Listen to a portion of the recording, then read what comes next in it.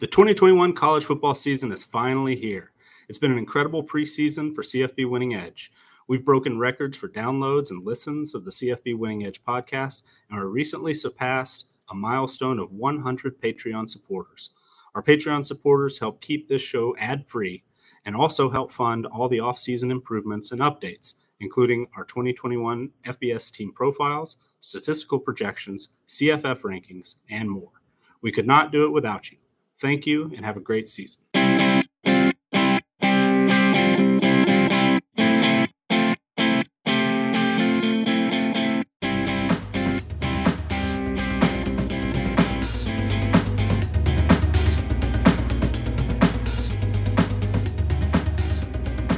Welcome back, everybody. It's College Football Winning Edge, the podcast edition. Remember, you can follow us on the Twitter machine. I am Scott Bogman at Bogman Sports. I am joined, as always, by the owner and proprietor of CFB Winning Edge, Nicholas Ian Allen. Follow him on the Twitter at CFB Winning Edge.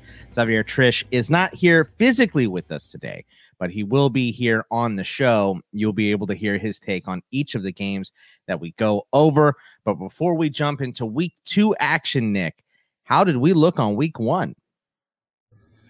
Week 1 was a bit of a whirlwind, and it feels a little weird to say that since it stretched from Wednesday to Monday. But I guess part of the stretched out schedule kind of condensed the in between time, and so the Sunday, Monday, Tuesday after has been feel like I've been running behind a little bit, trying to get everything caught up, make sure we're updated everywhere we're supposed to be in our FBS team profiles, making sure our projections are all lined up.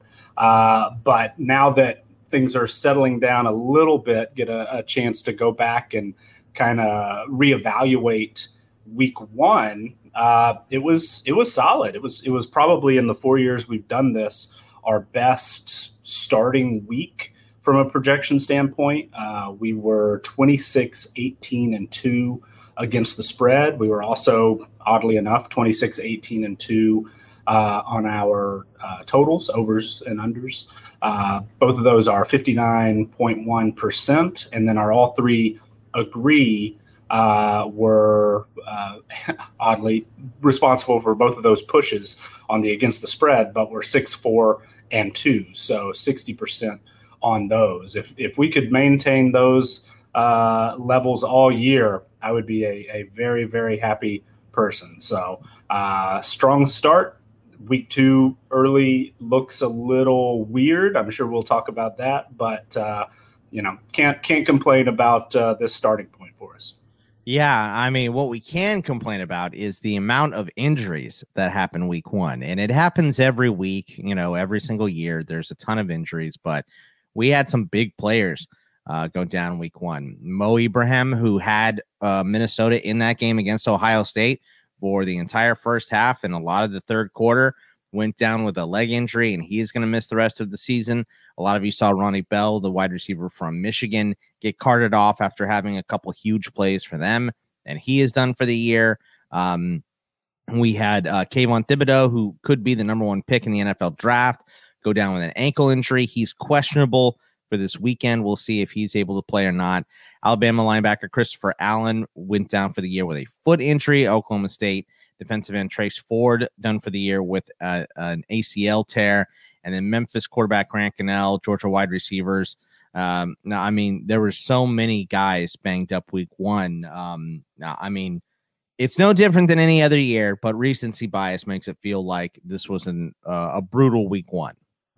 Yeah, and to start it off with Ibrahim, that was really, really difficult to see. He is, considered among the very best running backs in college football, certainly one of the most productive over the last few years, and had such a great start to the year on such a big stage against a highly ranked opponent. It was really sad to see him go down and to be out for the season is a real bummer. Christopher Allen's dealt with multiple season-ending injuries before. His, from a football perspective, impact is probably a little lower than Ibrahim's, but Certainly, you hate to see somebody that has worked really hard to get back onto the field, get healthy, and playing at a high level go down again. Ronnie Bell, just really, really difficult to see as well. He looked so great early on. I mean, that one-handed catch where he caught it and committed offensive pass interference, like play didn't count, but might have been the most impressive play of the day. And that of course, even better maybe than the 70-yard touchdown pass he hauled in. That punt return that unfortunately he tore his ACL on was also pretty impressive. So really hate to see anybody go down for a season-ending injury, but we saw some big impact players, and then some people are nicked and bruised, and we have got plenty of questionable, doubtful situations. We've tried our best to put all those in one spot, as much news as we can in our FBS team profiles. We do have an injury updates portion that is a national page, but then we also have all the individual teams as well. But guys like you mentioned, Kayvon Thibodeau, we're not sure if he will play this week, and if not the biggest game of the week, at least the second biggest. And he would have a big impact on that. Grant Cannell wasn't able to play last week. As you mentioned, opened the door for a true freshman to start for Memphis. That's a really interesting line that we'll talk about. And then, Georgia had such a big win, but they had a season-ending injury to a starting offensive lineman. They were really limited at the wide receiver position. A couple of their in addition to, George Pickens, who's their best receiver, who we knew wasn't going to play, their arguably top two other receivers, expected to be other receivers. One didn't play, and one was severely limited because of lack of practice time. So it's something that, unfortunately, as you said, we'll have to deal with every week. And it just seemed like this week we had some big names, and unfortunately some really serious injuries to deal with. Yeah, I mean, it happens every week, but, it being the first week, it just seems like, oh, good Lord, there seems to be so much going on here. But let's get into week 2 a little bit here, Nick. And when you look across the lines, what is the one that perplexes you the most? What do you see and you go, what is that all about? I think one that a lot of people noticed was NC State is just a very small favorite at Mississippi State. And that one caught me a bit by surprise as well. But I do on late Saturday night, early Sunday morning, I always try to get together our look-ahead lines, because we automatically update everything based on the team profiles, where there's new injury stuff that we're aware of and production points and things like that. It always has every game projected for the rest of the season. So I try to collect all the following week games and give us sort of a snapshot of what we can look forward to. Those are not, set in stone. Obviously, we do that on late Tuesday when we release those to our Patreon supporters. But putting those lines together before the final updates, I actually had Mississippi State as a very slight favorite, which was a surprise because, of course, they struggled a lot with Louisiana Tech. We're pretty fortunate to be able to overcome a long or a big deficit in the second half to win that game by a single point and avoid a last-second field goal from Louisiana Tech to win. But as impressive as NC State was, and it was a weak opponent in USF, but they were completely dominant. And though Louisiana Tech's probably a little better than USF, they're not, the talent profiles are not much different. And so to see one team as dominant as they were and another who was, as sort of disappointing in some ways as they were, for a otherwise two relatively evenly matched teams, I think, from a talent standpoint, to see NC State when this was initially released, I think it was, they were favored by 1 maybe. And it's up to 2.5 now, but still, I think there are a lot of folks based on what we saw on the field in week 1, pretty surprised that NC State wasn't favored by, 3.5 or 4 or 5, maybe even 6. So that one was a little confusing when I saw Mississippi State actually favored the first run through. Well, just looking at some bets here, it looks like 91% of money and bets are on NC State. So obviously the public agrees with that one. What about what line do you look at and it seems maybe a little too good to be true? In our preseason preview shows, our 3.5 hour long shows that we did once or twice a week over the summer months, we talked a little bit in the AAC preview about Memphis as being a team that our projections are really pretty low on. And so it is a little bit of a surprise, but I guess it shouldn't be a shock that we disagree with the line of Memphis favored by 5 against Arkansas State this week. And our numbers aren't super high on Arkansas State, but they are propped up a little bit by some talent and transfers coming in, by Lane Hatcher. The quarterback is a really highly rated player because of his production that we've seen over the last couple of years. Even though he didn't actually start the last game, it looked like he hopefully, we've been saying this for 2 or 3 years now, played well enough to get that job full time. But we'll see. But anyway, we actually have Arkansas State favored in that game, which, maybe that's a little too much to have such a big difference there. But they look pretty good. They look good. They've got some really, really impressive receivers. They have hit the transfer portal hard on the defensive line. And then Memphis, we just talked about, Gunnell's not there. We weren't 100% sure what Gunnell was actually going to mean for that offense if he was healthy enough to play, but they're starting a true freshman. Their running back situation is pretty much, the depth chart that they released last week was basically flipped from what a lot of people expected that preseason depth chart to look like. I mean, the top guy on the list was number 5, and number 5 was number 1, and all of that. So they're definitely working through some things there. The offensive line looks a bit suspect on paper. And I'll admit I didn't get a chance to watch other than just some very, very quick highlights of the game against Nichols. But, I'm very curious to see what this Memphis team actually looks like, because we're very, very low on them. And so perhaps it's too good to be true that a team that we have favored, gets 5 points here.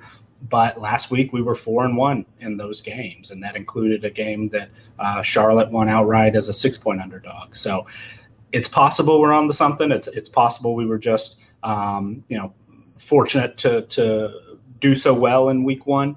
But that one, I am curious if that one's too good to be true. I like it, but let's go ahead and dive into the games that you and I and Xavier picked. Like I said, Xavier will be here, just pre-recorded. So we will get Nick's take, and then I will play you Xavier's take, and then we will go on to the next game. We're going to start with Xavier's first game here, too. It is App State on the road at Miami. Miami is an 8.5-point favorite. The over-under is 54.5, Nick. So who do you like in this game right here? This is a really interesting one to start with, because we all saw Miami, and we talked last week about how our numbers thought Miami was going to be able to hang within the 3 touchdowns, basically. And obviously it proved pretty quickly that was not going to be the case. Alabama's just in a completely different class. So now we have to sort of figure out, is Miami as bad as they looked, or is Alabama just that good and Miami's going to be a little bit, improved moving forward? Similarly, Appalachian State was a team, I think this was the game we talked about last week as the most confusing, was because our projections were all over the place, but our official team strength projection, the one we put the most emphasis on, had Appalachian State as a big favorite, as like a 21-point favorite or something when the line was only 10 or 11 and a half or something, and it kept moving down. I think it was in single digits by the time the game kicked off against East Carolina. And, it wasn't the most dominant performance, but App State handled business. And the first three quarters looked really, really good against East Carolina. And so we're high on App State, a little higher than most. They're a top 25 team in our power ratings, which seems, a bit high. I know Chase Bryce has some real question marks coming in after how poorly he played for Duke last season, but he looked really good. And they looked like they were able to stretch the field. Thomas Hennigan looks healthy. Corey Sutton is back. They've got some, depth and talented guys at the receiver position. They've got a pretty strong running back duo and Cameron Peoples and Nate Noel. And that defense is nasty was the word I wrote down as we were, as I was watching the game and taking my notes in the notebook. They're flying around. They're, hard hitting. So App State, I think, is a really, really good team. I think that we're, not completely off base to have them as a top 25 power rated team. Miami, I don't feel as comfortable about because, we talked all off season how they looked like the second best team in the ACC on paper to us, a little bit better than North Carolina, which I haven't taken my full victory lap yet on North Carolina, but it's not over yet. It's a long season, but it was a good start for our projections compared to it was shocking. Oh, well, was it? But so Miami is very, very talented, and we've seen them play really well at times in the past. In 2020, at certain times, they showed some real promise. They fell flat on their face a couple of times as well. And then last week, they absolutely got blown out. So I don't have a great read yet on Miami, but we see this game because we have incorporated a small amount of team performance ratings from this year. It's actually ran the numbers. Our team performance 2021 ratings account for about 0.75% of our overall team strength numbers right now. We slowly incorporate them over the course of the season. We don't want to completely overreact early on, but there's some statistical stuff sort of on the end that we kind of throw in a little bit. And that hurt Miami really, really badly because they, were negative 2.2 yards per play on net against Alabama. That hurt a lot. They were negative 2.2 in expected points added per play margin, and they were outgained in yards per pass attempt on net by 3.3. All of those ranked well in the triple digits so far, but it, again, was against a really, really great opponent. So we've got this game projected much closer this week than it would have been last week. However, because we think Appalachian State is so good, we're still on the same side of this that we would have been last week. Right now, our projections Miami to win by about 2.5. Last week, I think it was over 7, but it was still within that 8-point current point spread. So we're on App State. I could certainly see scenarios where Miami kind of, gets some things corrected from last week. It's not quite as bad as they looked last week and wins this game by double digits. But also, I think that there's two fears maybe. One, that we were overrating Miami from the start. And two, that, sometimes a loss one week or a poor showing one week can bleed over a little bit to the next week. So there's certainly also a scenario where they come out, a little flat, where they've lost some confidence, where, things in some rare situations can kind of spiral out of control early on.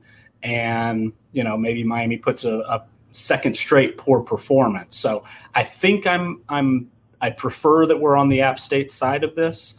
It's one that I don't necessarily think we've got a huge edge on, even though there's about 5.5 points between our projection and the point spread that's out there.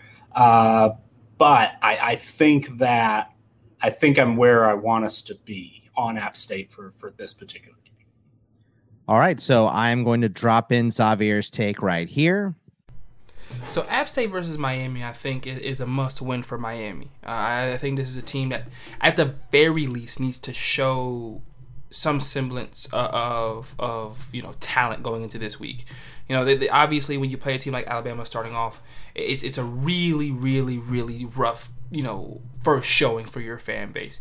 And I think the best way of being able to prove to the rest of the fan base that, no, we're good, we're going to right this ship, it's just because it's Alabama, is just because of the fact at the end of the day, is to beat a team that has a pretty well-known pedigree around college football in Appalachian State, who's has a history of beating P5 teams. And if you were to beat an App State pretty handedly, would look pretty good on the resume as a team that probably will finish either ranked or at least as a contender in the Sun Belt, which has a ranked team in Coastal Carolina and had two coming into the year with Coastal Carolina and Louisiana, respectively. From an App State perspective, this is an opportunity once again for you to show the rest of the country that you haven't lost a step. The last week they played a pretty close game against East Carolina, and East Carolina is one of those weird teams. Scott and I and Nick, you and I have talked about in the past how East Carolina plays up to their opponents a lot of times, but also plays down to their opponents a lot of times. East Carolina is really always poised for a game in which they play really, really well. Whether or not that turns into an upset or not is really up to them, but they always have games where they play pretty well against some better opponents, and so it's not too surprising that East Carolina was able to stick with App State for the most part. App State still winning by 2 touchdowns at the end of the day, because East Carolina offensively it has been pretty good. Holton Ahlers is I think in year 4 at this point, either year 3 or year 4, so he knows the offense pretty well. So their offense is pretty solid. App State was able to hold them off though, and win 33-19. Chase Brice looked pretty good in his first game as App State quarterback, 20 of 27, 259, 2 touchdowns and an interception. They were able to run the ball, like 200-yard rushers run the ball against East Carolina, which obviously has to be a plus going into a game against Miami, where Miami was giving up rushing yards left, right, and center.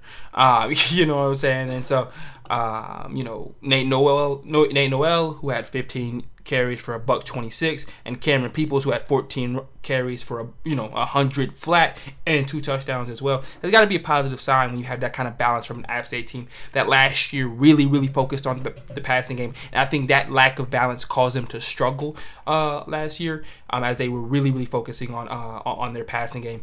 Chase Brice, is not as much of a drop-off at the quarterback position as maybe people were expecting from App State going into this year. So I think that's another positive for them to have a guy in Chase Brice who's pretty seasoned. I mean, he's been around college football for a while, obviously starting at Clemson, then going to Duke last year, now ending up at App State. And also, this is Chase Brice's last opportunity to really show college football that he's got what everybody thought he had coming out of high school.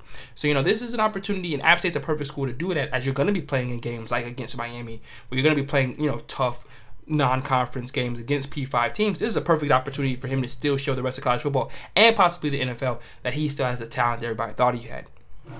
From a Miami point of view, this is an opportunity to get back on the track. This is an opportunity, like I said, to beat an App State team that probably ranks like 29-30 right now. And I can say 29-30 because if you guys ever go to the AP poll and look all the way down, you can see other teams receiving votes. App State's typically one of those teams that's always receiving votes if they're not already in the top 25. So Miami beating an App State team this weekend, beating them pretty handily, would go a long way in helping their fans forget the bludgeoning that they suffered this past weekend, against Alabama. And for Miami, I think they need to do that. They looked lost on the defensive end. They just looked lost for all sorts of loss. And that's really the biggest concern I have for Miami, is that Bryce Young was just slicing and dicing.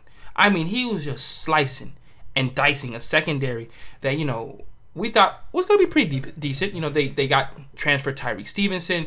This is the defense, or, they have Bubba Bolden back there. You thought that this was, Al Blades Jr. You thought that this was a secondary that would be pretty good. At least, decent enough to not get beat for almost 400 yards. And that's what them calling the dogs of. Bryce Young could have easily had 400 plus and probably 5 TDs this weekend against Miami. And Alabama called the dogs off. And I think that helped the secondary look a little bit better. But you expected the secondary to play a little bit better than what they did, or a lot of bit better than probably what they did, as you felt like that was probably one of the strengths of this team coming into this year, especially when you talk about the fact that they lost like Jalen Phillips and Gregory Rousseau last year. You kind of felt like the defensive line was going to be the weak point, and the secondary was going to be a point at which you could lean on a little bit, and they couldn't lean on them at all this past week. So that's a little bit of a concern going against App State. The other concern, obviously, is that D'Eriq King had no time. Now, once again, you're playing Alabama. You're playing one of the best pass rushers in the country. We've talked about it over and over again on this podcast, how good this pass rush is going to be this year. Christopher Allen, who they lost in this game, Alabama did, got himself a sack. Will Anderson got himself a sack. Christian Harris got himself a sack. Even Fedarian Mathis got himself a sack. So, this was also, we knew that this was going to be a team that could get after the quarterback. And they showed it in this game. The biggest concern was that Miami just didn't look like they were prepared. They were, I don't know if this was a confidence pick or if this was just sheer, talent from Alabama, but you saw a lot of one-on-one blocking out there. You saw a lot of left tackles and right tackles being put on islands, and you really felt like against guys, of the caliber of a Will Anderson and a Chris Allen, that you would double team or at least shed a guy to the side, or at least give an extra chip block from a running back as he was going out on a route, like something to give D'Eriq King more time in the pocket, because he doesn't need a lot of time. This is a very athletic, very strong quarterback with a great arm, who doesn't need a ton of time to either find a man or decide to run. And he just didn't have either at times in this game to make a decision whatsoever. And that was a little concerning for Miami. I think they're able to right the ship this week and beat an App State team, and I think that this, really helps them out. This is a night game on ESPNU, allows people around the country who, to get another glimpse at Miami going into the year, which I think is a wide open ACC outside of obviously Clemson. But this is a wide open, I think Coastal Division that, saw UNC lose over the weekend, saw Georgia Tech lose to the NIU over the weekend, saw Duke lose to Charlotte over the weekend. And the only team that really looked good was Pitt and Virginia Tech. And Virginia Tech didn't look great. So this is an opportunity for Miami to right that ship after losing to Alabama, and letting everybody know it was a loss to Alabama, but this is a Miami team that can still compete in the ACC. For App, it would be a massive win for them to do that. Obviously, it would put them as probably the second ranked Sun Belt team, as they really this is really the hardest game in their schedule for a while. You would expect their next hardest schedule maybe to be against Marshall on September 23rd, but really you're circling that that back-to-back week where they play Louisiana on October 12th and Coastal on October 20th. So if they were to beat Miami right now, you could see them really beginning to build some momentum and be probably ranked in the top 25 from 20 to 25, and really be able to build some momentum going into that Louisiana and Coastal matchups back to back. But like I said, I think I have Miami winning this game. I think you see D'Eriq King have more time in the pocket with App State not having nearly the same pass rushers, and him being able to dissect a little bit. And I think you'll be able to get a real sense of who Miami is after this game, not so much after the Alabama game this past weekend. And let's go on to the next game here, Nick. And this is Pitt at Tennessee. This one, Xavier also picked. I can't get a good grip on this. Pitt looked pretty good week one. Tennessee kind of had a rocky start, ended up winning their game, of course, but their Pitt is 3.5-point favorites. The over is 57.5. So what do we think about the Panthers at the Volunteers? Yeah, this is a bit of a tricky one, because Pitt is a team that, rates is pretty strongly rated in our power ratings right now. They're actually the team that jumped ahead of Miami for that number 2 spot in the ACC as far as our numbers go. And that probably surprises some folks. Remember, we did have North Carolina third already, and then Virginia Tech, even though they were as, impressive as they were in some instances, it wasn't a performance that was going to propel them all the way from middle of the pack in the ACC to that number 2 spot. So, Pitt was kind of on the edge of a top 30 rating coming in. They played one of the weakest FBS opponents you could ask for in UMass, but they took care of business. They were a little slow early on, but then, turned it on and ran that score up to 51-7, covered up 38-point spread. And this is oddly enough, I tweeted this out. Our final score prediction in this game was 51-7. We usually get one of those a year. And one game that we're probably not going to touch on, we actually also predicted Missouri to beat Central Michigan 34-24. So we usually get one of those a year. We got two of them in the first week. But anyway, I mean, Pitt was solid. And you know, it's difficult to poke holes in a 51-7 win, even if it was against a really, really weak opponent. Tennessee played actually a similarly rated opponent. Bowling Green has, you know, been bouncing around in that 126 to 130 rating area, similar to UMass all off season for us. And, you know, Tennessee won that game handily, but it was less impressive, I think. They jumped out, you know, to a decent start, and then it got kind of, you know, they got a little bit, I don't know if complacent is the right word, but they just, you know, they didn't necessarily take the foot off the gas, but they didn't go out and just pound Bowling Green like we expected. I mean, I said, and I think our SEC preview, that I thought if Tennessee had a chance, they were going to try to put up 70 in week one. And they might have, you know, certainly preferred to do that and, you know, thought that there could have been a chance early on. But then Bowling Green kind of, you know, got a couple of stops, put together a couple of slow drives, threw Tennessee off a little bit. And then Joe Milton, who started, you know, something like 9 of 10 passing in the first half and, you know, ran a touchdown in, slowed down a little bit and struggled with some accuracy in the second half. So they're not fully, you know, operating at full speed offensively quite yet. They're a team that a lot of folks are, you know, just not super high on to begin with. They're 45th in our power ratings, 9th in the SEC, and we might actually be a little on the high side. But they're, you know, a team I think is capable or at least talented enough to stack up against Pitt.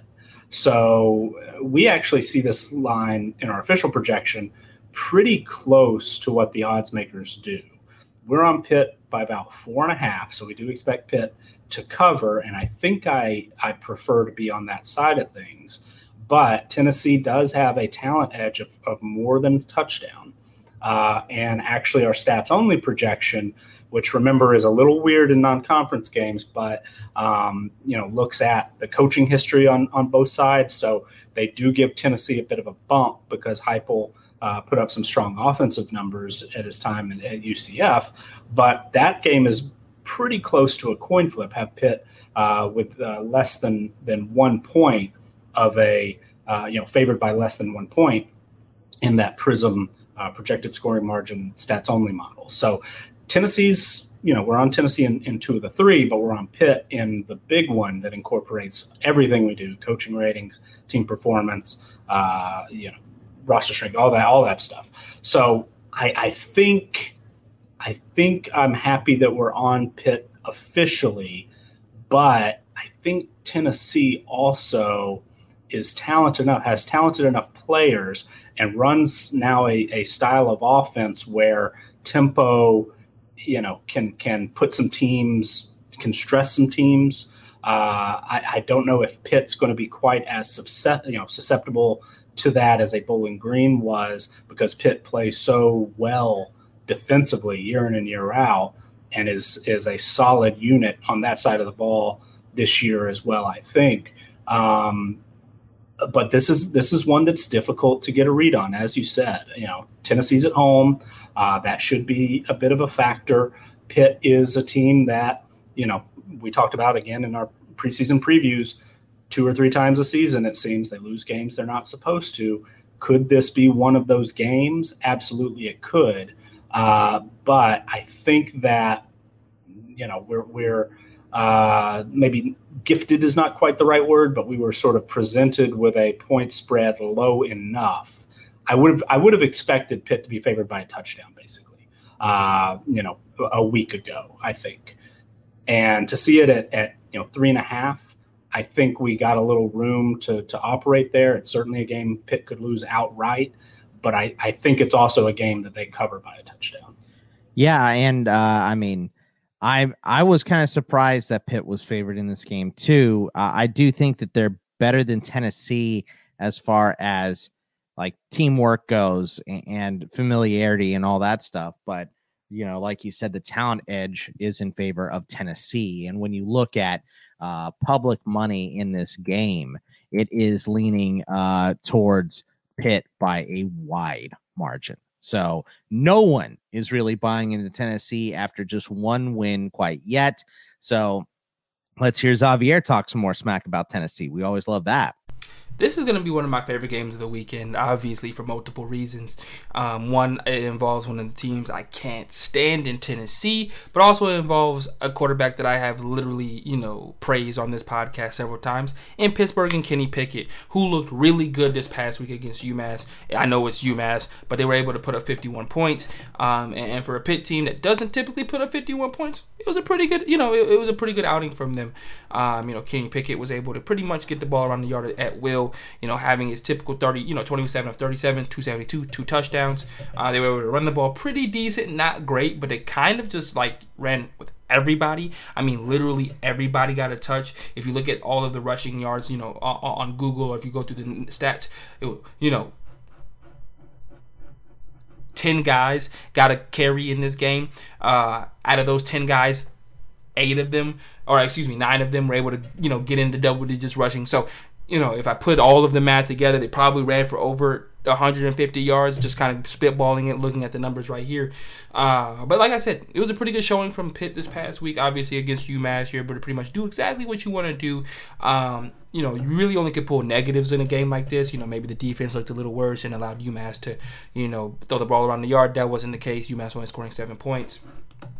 And their quarterback going 14 of 31. The UMass run the ball pretty well. Not at all. Running for, a combined 50 or 62 yards. So not a really good night out for UMass at all. So that's a really big positive going for Pitt, going into a game against a Tennessee team that's going to be walking in with some confidence. After a pretty handed victory against Bowling Green. Joe Milton looked pretty good. 11 of 23, 139 in a tub.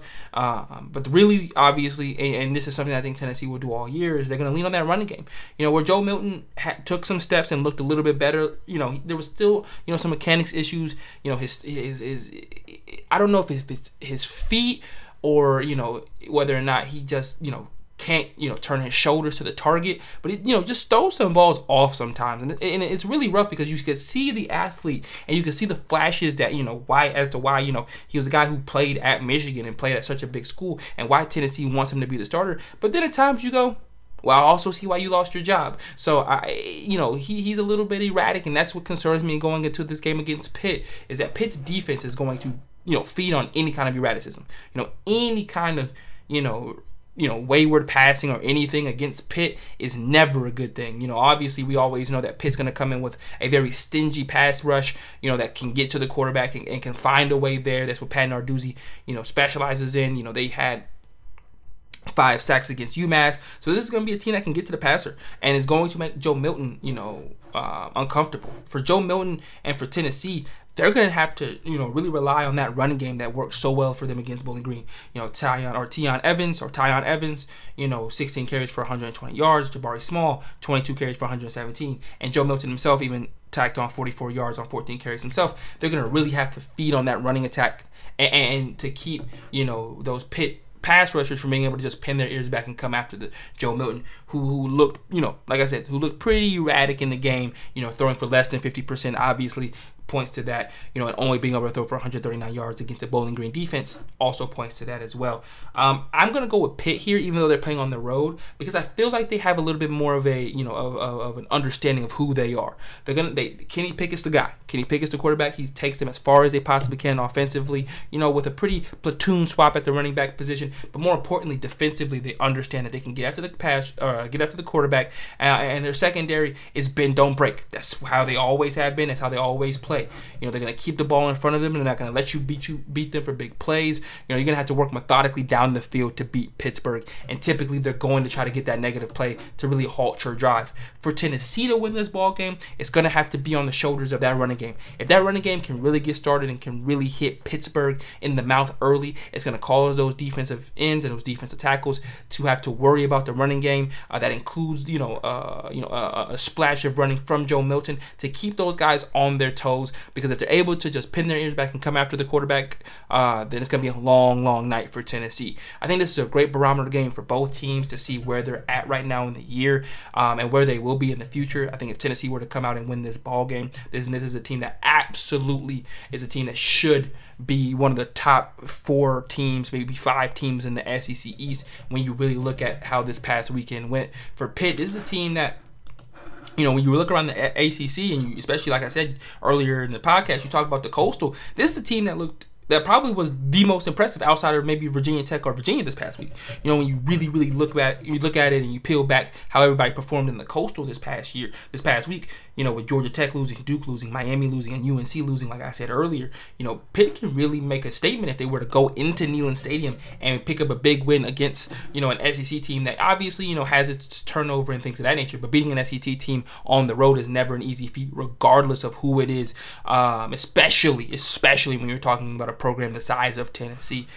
So I like Pitt here to win this game, and I think Pitt should get a lot of conversation if they were to go in there into Neyland and win this ball game for a team that can compete in the Coastal. I talked about Miami earlier in the podcast. I think Miami is a team. It's got to be your favorite, even though they just got beat down by Alabama. You still think that okay, that's one big bruise and one one shot to the eye that they took this year, but you should feel like they should be able to come back in the latter rounds and be able to win enough games to get them at least in the conversation. But really, you're looking at maybe outside of that, UNC, Pitt, and obviously you gotta say Virginia Tech after what you saw last week as possible contenders in what I think is a wide open ACC Coastal. So I got Pitt winning this game. I think they're able to go into Neyland Stadium and get a big time victory and put a lot of people on notice that this is a team that can compete for the ACC Coastal and can definitely see itself possibly being in the ACC championship game at the end of the year. And I didn't listen to any of these beforehand from Xavier. Oh, so you haven't? I haven't, but I just know he's going to be talking smack about Tennessee. We know Xavier. I'm going to actually have to listen to the podcast for the first time. Maybe go back and listen. To hear what he said. You gotta love hearing your own voice, right? So I get super sick of it. I do too many podcasts. But let's move on to the first game I picked here, and I picked this game because Nick, I want to hear what you have to say about it, because I don't know how to feel. Washington at Michigan. Michigan's a 6.5 point favorite. The over-under is 48.5. Washington lost to Montana. Michigan looked pretty good against Western Michigan, and that was even after losing Ronnie Bell. Western Michigan did have Sky Moore forced from this game, who's a big part of their team, but they look like they were back up to dominating in games they are supposed to dominate in. So, but I just have a feeling that Washington is going to go into the big house and beat Michigan. So I kind of hate this game. What are we thinking about this Washington at Michigan game, which, the line moved 5 points after Washington. It was Washington by Michigan by 1.5. Now it's Michigan by 6.5. Yeah, this is a game I was pretty excited to talk about, to be honest. And as good as last week was for us against the spread and everything like that, the Washington loss hurts because, all off season, I was talking about how we had Washington favored in every regular season game. I had some, real long shot Washington futures for winning the national championship. And I, didn't expect that to come to fruition by any chance, but I thought this was a team that could get to, 9 or 10 wins, could compete for the Pac-12 North, maybe even win the Pac-12. And to lose to Montana, though I do I lived in Montana for a little while. I went to a game at Washington Grizzly Stadium. It was a ton of fun. Missoula's a great town. Go Grizz. But I was sad to see this result. I was hoping Washington might find a way to squeak out a win and keep us, not looking terrible for saying, oh yeah, we had them favored in every regular season game. And oh, by the way, by 45 or 50 against Montana. And for them to lose outright is embarrassing. Anytime you lose to an FCS opponent, whether you're UNLV losing, in double overtime to a really solid team, or whether you're Washington, a ranked opponent, losing to, arguably one of the FCS Blue Bloods, but still an FCS opponent, a team that you're supposed to beat by 3, 4, 5 touchdowns. So it was weird. It was really, really strange. And Washington struggled at quarterback. I know some of the fans there are already, looking, calling for change at that position, even though Morris played so well in 2020. And how can they not? They lost to an FCS team. You know sure. what I mean? Absolutely. And then Michigan, on the other hand, this time last week, after we had seen Nebraska lose to Illinois, we had the question, who's on the hotter seat, Scott Frost or Jim Harbaugh? And I said, well, maybe that's a game Western Michigan could win outright. That was certainly not the case. Michigan dominated and played really well defensively against what I think is one of the most talented G5 offenses out there, and certainly have a lot of talent at the quarterback and receiver position. But that was a game that Michigan took control of very early on and blew out a solid, I think, at least a MAC contending team in Western Michigan. So both teams have moved. They were pretty evenly matched, folks, I think for the most part had relatively even expectations for Washington and Michigan, even though we were a little higher on Washington than maybe some folks. But to see Washington struggle so much, they moved a little bit, to the lower side. To see Michigan somewhat surprisingly look as good as they did, they moved a little bit to the positive side. And, I get why Michigan is now almost a full touchdown favorite. However, I try my very best not to, overreact. And even though an FCS opponent, losing to an FCS opponent is damning, I think Washington can bounce back a little bit. When I did those very early look ahead lines, we still had Washington favored. So early Sunday morning, we still had Washington as a slight favorite.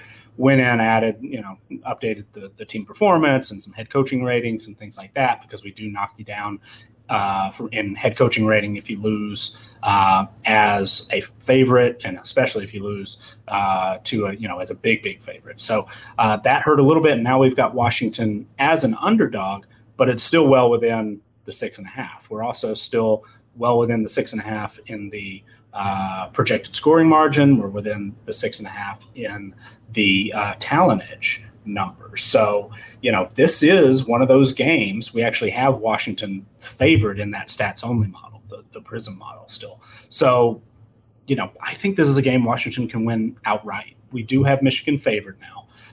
We do have it close. Our final score prediction is 30-26, which is well over the 48.5. And that's another thing I noticed this week. Our total projections, which have been really solid the last year plus and got off to a great start, are way,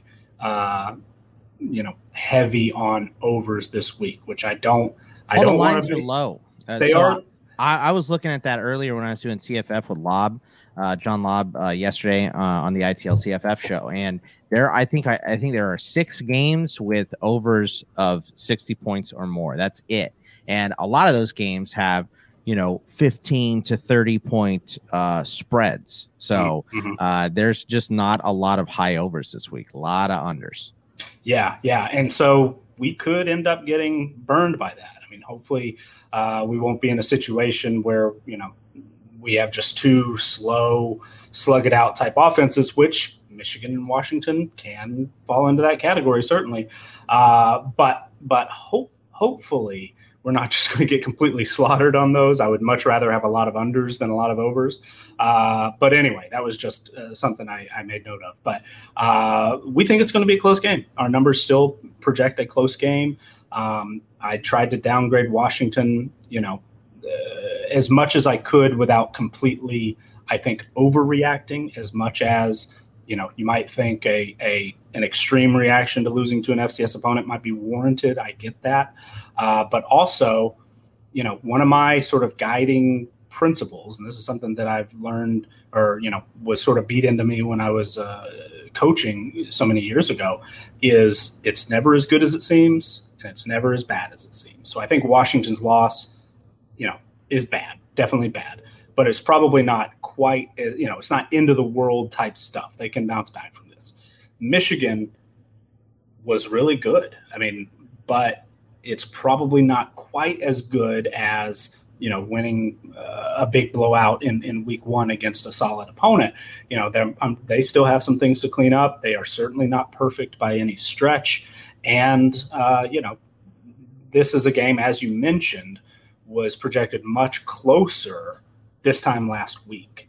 And yeah, we've learned some things, but is it worth moving it that much? I think we have to be careful to overreact to week 1. So I'm happy we're on Washington this week. And certainly, like I said about Miami, things could go south in a hurry. They could completely unravel because of what happened in week 1. But I think there's also a pretty good chance that they bounce back and show that, hey, week 1 was a bit of a fluke, and we're still the team that could contend in the Pac-12. And what better way to start than to beat Michigan in week 2 and kind of set them up for a stronger, moving forward as they look at Pac-12 play in a couple of weeks. So we do think Michigan will win outright, but I think it'll be very close. This does feel like about a field goal game. And so, like I said, 30-26 being that projected final score. All right, let's hear what Xavier has to say about this game.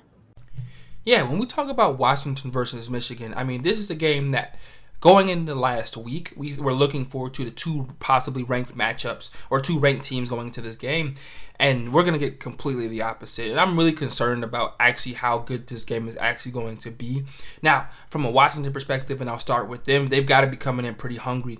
And this is something I told you guys I was scared of before the year started. We talked about it in the Pac-12 preview. Go listen to that if you haven't already.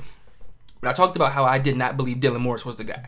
I said it time after time again. I think that was the sole reason as to why I didn't have Washington even winning the Pac-12 this year, was because I felt like the quarterback position was falsely, solidified. I feel like Dylan Morris was a game manager last year, was decent in the times that I did watch him, and ultimately never gave me any kind of confidence or any kind of, solidity, or that I felt this year he was all of a sudden going to make that next step. And he looked awful against Montana, throwing 3 picks, just really looked out of sorts, especially with, this game being at home. You expected him to be a little bit more grounded coming into year 2, understanding what he had to do for Washington, who a lot of people had as a dark horse to win the Pac-12, to be able to compete for the Pac-12 this year. And I just didn't think that he was able to do so. He looked really shaky in the pocket.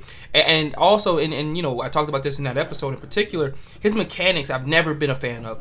He has a very push-pass kind of mechanics that, and his arm strength doesn't look like it's always all there. And it's just a multitude of things, a litany of things that just, for me, Dylan Morris is not the guy at Washington. I think this week you'll see a concerted effort for them to either, 1, find the guy in this game against Michigan, or 2, give Dylan Morris kind of his last send-off. And if he were to play bad against Michigan this week, you really see a new quarterback battle happening at Washington.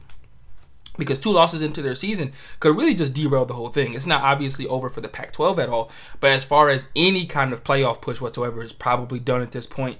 And especially if they lose to Michigan this week, you feel like 0-2, they're done. Especially with Montana being the other loss. From a Washington defense point of view, you probably feel hard done by. You did pretty much what you're supposed to do. You feel like if you're the better and more talented team, giving up only 13 points to a Montana team, you feel like you should win the ball game. You feel like you should be able to, at the very least, win it by the skin of your teeth. Giving up 13 points as a defense, you're tasked to give up less than, you feel like less than 20 any given night, especially with a Washington team or any Pac-12 team, really against an FCS program that you're supposed to win. So for the defense perspective, you really can't pull much from it. Obviously, they gave up 10 points in the fourth quarter. You really felt like, that probably was either due to one, fatigue, which is something we talked about in previous podcasts, thinking that, fatigue this year was going to be different than in past years because there are going to be more games under their belt. But this was game one. So, but when you're on the field so much as a defense and you're not getting any kind of help from your offense, and especially with the quick turnarounds in which they had to do with a lot of drives, with there being 3 picks, you felt like at some point that defense was going to break. Something was going to happen. Something was going to break for Montana, and it just happened to happen in the fourth quarter. So Washington, this is a must-win game. And I feel like, honestly, when you looked at the schedule before the year started, I thought this was going to be a must-win game for Michigan after what I thought was going to be a pretty close contest against Western Michigan. Completely wrong. Michigan has their quarterback in Cade McNamara. Yes, they gave J.J. McCarthy some time. I think both of them looked good. Obviously, McNamara, 9 of 11, 136, 2 touchdowns. J.J. McCarthy, 4 of 6, 80 yards and 1 touchdown. So they both looked pretty good. On the ground, they were able to run it pretty effectively. Blake Corum running for 111 yards. A.J. Henning, 74 yards. And Hassan Haskins also throwing in 70 of his own yards as well. All 3 of them scoring touchdowns. The offense just seemed to click. Now, obviously, going into this game, a big loss for them, and Ronnie Bell being out for the year. That's going to be huge to see who Cade McNamara / J.J. McCarthy now make their number one guy with Ronnie Bell being out. I mean, obviously, he started off really hot, and it's really sad to see because he started off really, really well, and to see the kind of injury that in which he sustained in a game that for a lot of people is probably a mean-nothing game, quote-unquote. Every game means something in college football, but, in a game against a MAC opponent, not even a Big Ten opponent, where you were up already in the game pretty handedly. It's just sad to see. From a defensive perspective, the defense was cool. I'm not going to rave about the defense. They didn't force a ton of turnovers. And I think that ultimately, they look pretty decent up front. My only concern is the fact that, against this team, even though the score would say that they won 47-14, they only had 1 sack. And, I would hope that, in the coming months they could get more pressure because as we saw around the college football, especially in the Big Ten, pressure was something that pretty much the good teams in the Big Ten could get this week. We saw Iowa give Graham Mertell. We even saw Minnesota get to C.J. Stroud some. So if you're going to be a Michigan, if you're going to be a team that's thinking about competing in the Big Ten this year, you're going to have to get pressure on the quarterback. And the fact that they were only able to, capitalize on that and get 1 sack is a tad bit concerning. Even with all that being the case, Michigan wins this game handily for me. Washington has lost all favor for me. And I know, like I said, Washington's going to be coming into this game hungry. And maybe you feel like that hunger allows them to win this game. But on the road against Michigan, who just got a big-time win, you really, really, really feel like, Michigan wins this game just based off of the confidence that they sustained from last week. And Washington, even with all that hunger, may play better, but I don't think that they are able to, complete this upset. I've got Michigan winning this ballgame. And let's go over to the other game I picked, and I think this is the one you were alluding to before, probably the biggest game of the week, Nick. It's Iowa at Iowa State. Look, Iowa State is ranked higher. This is the first time I believe that either one of these teams has been that both of these teams have been ranked inside the top 10 or even maybe the top 25 when they're playing each other. So it is going to be a very, very good game in Ames this weekend. And how are you seeing the lean on this? The line is Iowa State by 4, and the over-under is another low one of 46.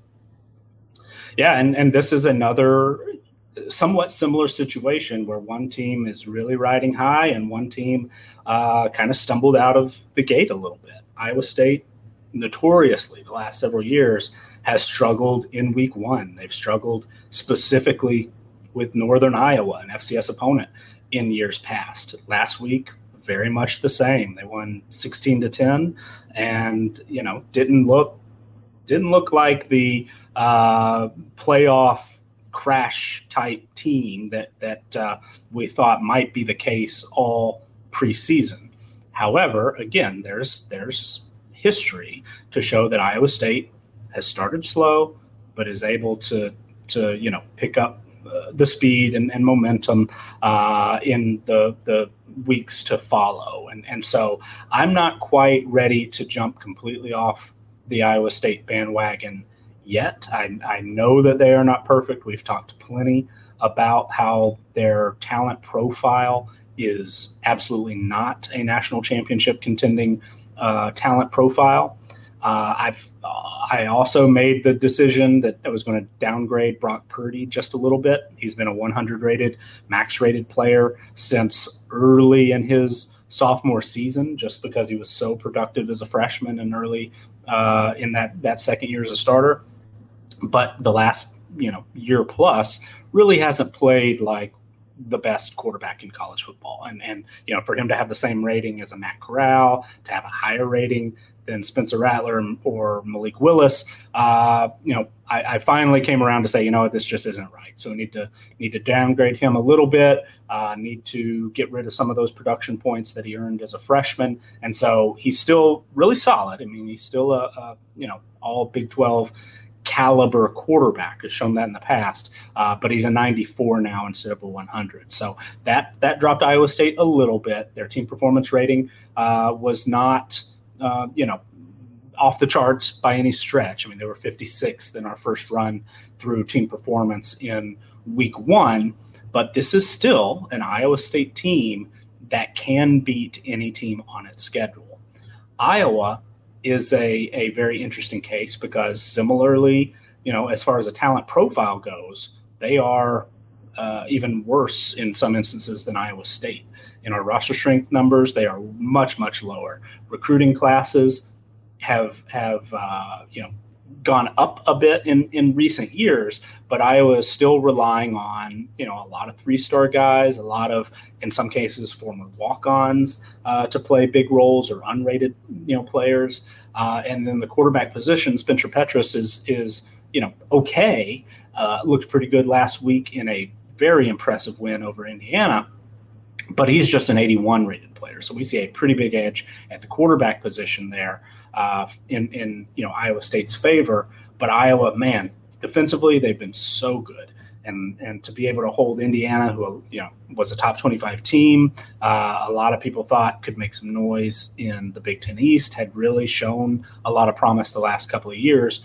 Iowa had 2 pick sixes. That was Riley Moss, the super senior corner, had 2 pick sixes in that game, and they were great. A huge win last week, but also similarly, let's not overreact. And yeah, I understand why Iowa moved up a little bit in people's eyes, as dominant as they were against a solid team. I understand Iowa State moved down in some people's eyes for as mediocre as they looked against an FCS opponent. But not a ton has changed overall. Let's not overemphasize 1 week's results. We have Iowa State favored to win this game, and they are favored. According to the odds makers, the number has come down a bit since the midsummer when it was released, and our number has come down a bit as well. Iowa is, actually a very slight, about a half-point favorite in that stats-only model. Iowa State is about a 1-point favorite in the talent edge, and a lot of that is production for guys like Purdy, Breece Hall, the wide receivers and tight ends, a lot of the defensive guys who've been multi-year starters and just collected a lot of production points. But we still have Iowa State closer to a touchdown than a field goal. They're about a 5.5-point favorite according to our projections right now. And I think that's the side I'd rather be on. I can certainly, all these games, unfortunately, I don't have a huge feeling of, yes, this is a no doubt, bet the mortgage or whatever type situation. I don't have those feelings often anyway, but I don't have them about these particular games this week. But more often than not, I'm glad we're on the side we're on, and I'm glad we're on Iowa State this week. Yeah, it's going to be an interesting one. Let's hear what Xavier has to say about it. Iowa State is a weird game. And I think it was even made weirder from last week's performances from each ball club. I'll start with Iowa State. Iowa State kind of just stumbled into a win against Northern Iowa. Northern Iowa came out with all this energy and this enthusiasm.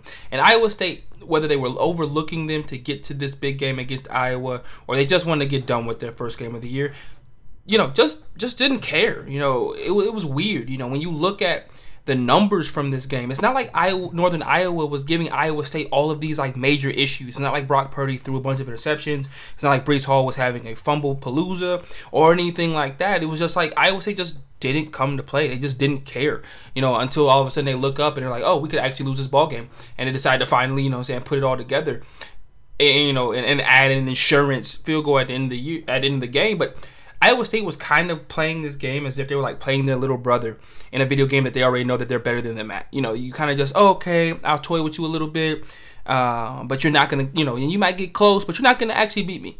And I just know you're not going to because I'm better than you. So I'm just going to take this game. I'm going to take it pretty lightly. And when you don't beat me, it won't be a surprise to me, even though people around me may think, wow, it was closer than it probably should have been.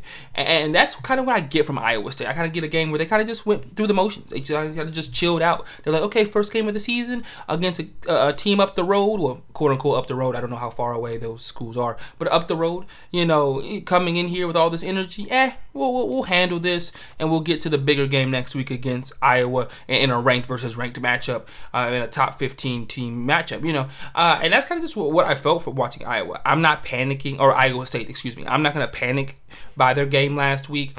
It's not like they lost like in a Washington situation. They just kind of take the game in stride and kind of just went through the motions.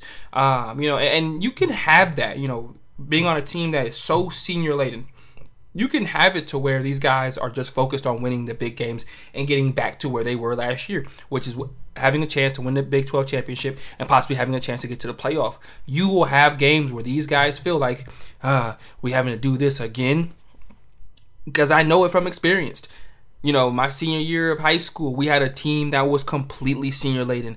We had 60 seniors on that team. And I tell you that some of the games in which we looked really, really bad in were games that we knew we were better than the team that we were facing. And we just were going through the motions because we knew at the end of the day we were going to win regardless. Happens all of the time, especially with teams that are senior laden and kind of just want to get to the finish line or get another opportunity, another crack at it to get ultimately what they feel is rightfully theirs, which is a Big 12 championship.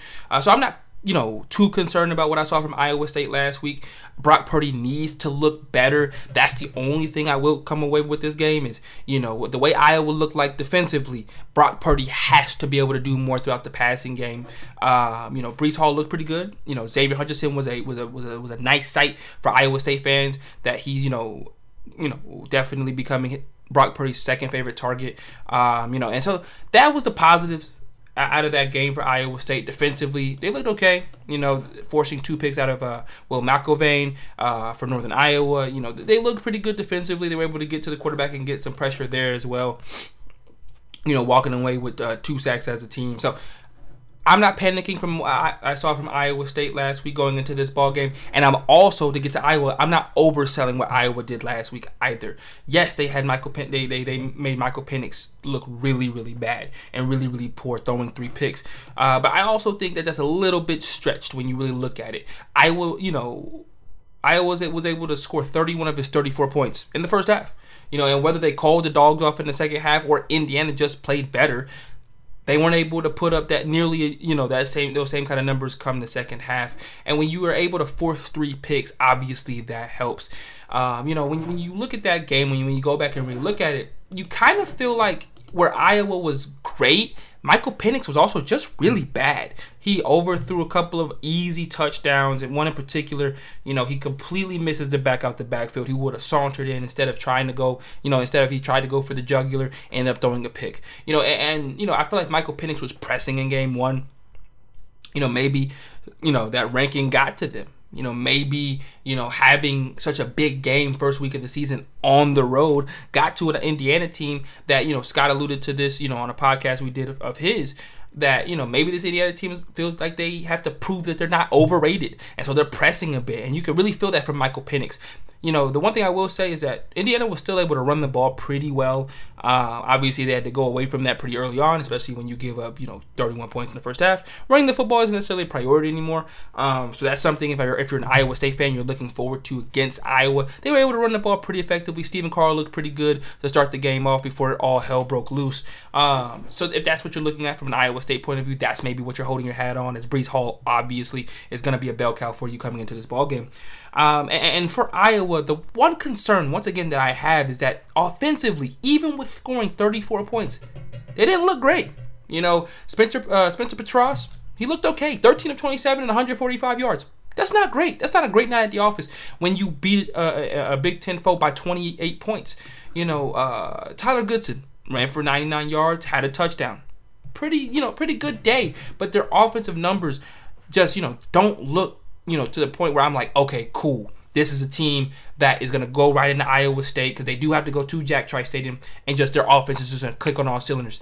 I think this is going to be a complete, ugly slugfest of a game that is won in the third and fourth quarters, more than likely the fourth quarter. I think this is a game that could easily go like 10-10 going into the fourth quarter. I think that we could see another rendition of what we saw this past week between Penn State and Wisconsin, where there's a slugfest and it's ugly for, 3 quarters. Same thing like we saw in the Clemson-Georgia game, a real ugly game, a real ugly contest. I think early on in the season, you're going to see defenses dominating until these offenses can find their footing. And I think you're going to see that around college football, not just in the big games. So in this game, I think I'm going to side with the home team here. I think, Iowa State's able to get it done. Obviously, quarterbacks are going to have to take care of the football. Obviously, Iowa comes off of a game where they just had 3 picks. Maybe they're looking for more. Brock Purdy's going to be a little bit more composed being at home than Michael Penix would have been on the road. But at the end of the day, the reason why I'm picking Iowa State is I think they have more offensive talent. I think Iowa is a better defense, but I think Iowa State's a better offense than what Iowa saw last week against Indiana. And I think Iowa State has enough offensive weapons between Xavier Hutchinson, between Brock Purdy, between Breece Hall to get the job done over an Iowa offense. I think it's going to be pretty pedestrian all year, and it's going to really rely on their defense to give them great field position and make a lot of plays. All right, let's go over to the next game here, Nick. And these are the ones you picked. And so everyone knows I didn't pick this game. And it is Texas at Arkansas. And the line right here is Texas by 7, over under of 56.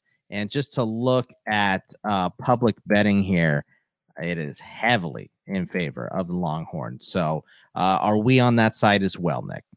Because this is an interesting one. I mean, this is kind of the, for me, I can see it definitely being the, hey, you look pretty good week 1, and here's the letdown game, because I've been there before. Oh, sure. And I'm a little nervous. I've mentioned before that I don't really look at the, percentage of bets or amount of money on one side or the other. But when you bring it up, it makes me a little nervous. As you mentioned early on, that we were on the public side on the App State game, right? And that we're also on the heavy public side with Texas. But we've been on Texas from the very beginning. My very first bet in our betting game, where I put down my first 200 fake dollars this summer, was on Texas -4 at Arkansas, because our projections just think that Texas is a much better team than Arkansas. And this line has moved a couple of points since then, now up to 7. When we released it to our patrons on Tuesday evening, it was 6.5. But I mean, we're still heavy on Texas. And so I just got done saying, we don't have this feeling of a huge edge or anything like that. If there's one we've got this week, it's Texas at Arkansas. And yes, I understand Arkansas was much, much improved last year. I understand that they covered last week against Rice. However, they were also, they struggled early on against Rice. It took a while, and a big second half or fourth quarter kind of got them over, had some big plays on defense. And Rice is just we'll see in a couple of weeks because Texas plays Rice. But, we right now, looking ahead at that game, have Texas as a 37-point favorite over Rice. And as a result, even though Texas is just coming off one game, and it was a pretty good game. I mean, they covered against Louisiana, and I thought looked pretty good. Bijan Robinson certainly looked as explosive and as just one of the top playmakers in college football, like everyone expected. I still haven't heard very much about his injury situation. He came down real awkward, and I know you said when we talked after the game on Saturday not to worry. He's fine. I think he's fine. It was so a weird awkward. hit. Yeah, it really was. And that is one of him being the biggest factor in this game, obviously, is going to impact the line. But I think he'll be okay. I hope so. But even then, we've kind of hedged on him a little bit. The way our projection right now counts Bijan Robinson as a starter, but it also counts Roschon Johnson and Keelan Robinson as starters. So kind of went with a three-headed situation there, where any of those guys, if for whatever reason they were just a little quiet on Robinson, it turns out he's not going to be able to play, we still see Texas as a big favorite. They're just they're a more talented team. They rank in the top 20 nationally in overall roster strength, 22nd on the offensive side, 14th on the defensive side. Arkansas is also a talented team. I mean, they rank really pretty highly recently in recruiting rankings, top 30 nationally the last 3 years, but they're still 54th in roster strength, 70th on the offensive side of the ball. They've got one of the best receivers in college football in Treylon Burks. They've got who I think will eventually be maybe one of the best quarterbacks in KJ Jefferson, but he's still young, coming off his third career start. They've been a little banged up on the offensive line early on. Bumper Poole, the linebacker, highest rated linebacker for Arkansas, was flagged for targeting and ejected last week. So he's actually going to be out the first half against Texas. So it's it's a situation where I think it's reasonable to expect Arkansas to be able to play with Texas. People are skeptical of Texas. They do have a first-year head coach. They have underperformed in years past.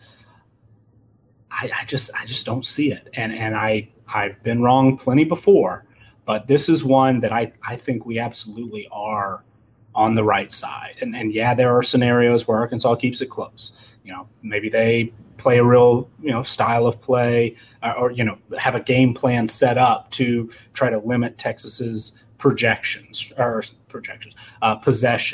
to kind of defensively, they got some real stars. Jalen Catalon is one of my favorite players. He had an interception last week that helped set up a real easy score. Grant Morgan was an all-SEC linebacker, even though he's a former unrated player, has just been incredibly productive. That defensive line is improved because they went through and got guys from the transfer portal from a unit that really, really struggled in 2020. But man, I just think Texas is the better team. Now, I know this game is in Fayetteville. That's certainly going to be a little bit of a factor, but we have Texas favored by 2 touchdowns, and that includes home field advantage. That includes maybe a not 100% Bijan Robinson. Man, I just think Texas is going to win this game by double digits. Yeah, I mean, I have that feeling too, but I had that feeling against Maryland before, so I just, and that's what this game feels like. It's an early season game on the road. I mean, Maryland beat Texas in Texas too, but that's just kind of what this game feels like. So if Steve Sarkisian wants to start to prove people wrong and earn his weight here, he will go on the road and beat a tough SEC team in Arkansas. So It's one of those games where I think, look, the public betting is overwhelmingly on Texas. So I think most people have that feeling. That makes me nervous. Yeah, I mean, yeah, and I understand fade the public and all that stuff, but sometimes public is just right. You know what I mean? Like the odds makers get it wrong, and that's what this feels like. But you never know with the Longhorns, because all of a sudden they could quit tackling, and like you said, there's some really good playmakers on the Arkansas offense specifically. So we'll see. Let's hear what Xavier has to say about my Longhorns. Yeah, for Arkansas versus Texas, I think this is going to be a game that may be closer than I think a lot of people think is going to happen this week. I'll lead with that. And that's because I think last week we saw an Arkansas team that, once again, and as I talked about earlier, got to be able to be balanced. Funny enough, Arkansas and Texas kind of both won in the same kind of way, kind of leaving it to the second half before finally, blowing the other team out. Literally almost finishing in identical scores. Arkansas winning over Rice 38-17, and obviously Texas beating Louisiana 38-18. Literally almost identical scores, and kind of played out the exact same way, with second half performances leading both teams to their ultimate victories. And when you look at Arkansas last week, I think what you obviously have to see is the fact that, running the football is going to be their MO this year. Running for over 250 yards on the ground. They got the ball to a lot of their running backs. Sam Pittman and company are going to play a physical downhill type style with a game manager at quarterback. KJ Jefferson with very game manager-esque numbers. 12 of 21, 128, 1 touchdown, 1 INT. Very game manager-like. But Traylon Smith, 102 yards, 1 touchdown. KJ Jefferson. Obviously, it's very easy to, have a great running attack when you have a great running quarterback. 9 carries, 89 yards, 2 touchdowns. Raheem Sanders even tacked in 44 yards of his own on 7 carries. So when you have this kind of dynamic running attack that Arkansas does, that's what they're really going to try to do against Texas. They're going to try to control time of possession, make Texas feel pressure just by having just by not having the ball and feeling like they have to score every drive. Similarly to what I always talk about with Army or Navy, when they run that triple option and they're running it successfully, as an opposing offense, you really feel stressed to have to score every possession because you don't know when you're going to get the ball back because of the fact that they're going to run the ball and try to run the air out of it. And it kind of it forces you as an offense to feel a need to score, because if you don't, it may be 6-7 minutes before you get the ball back if their offense is clicking. When you talk about Arkansas last week, I think that's really where I think they're going to try to hang their hat on against Texas this week.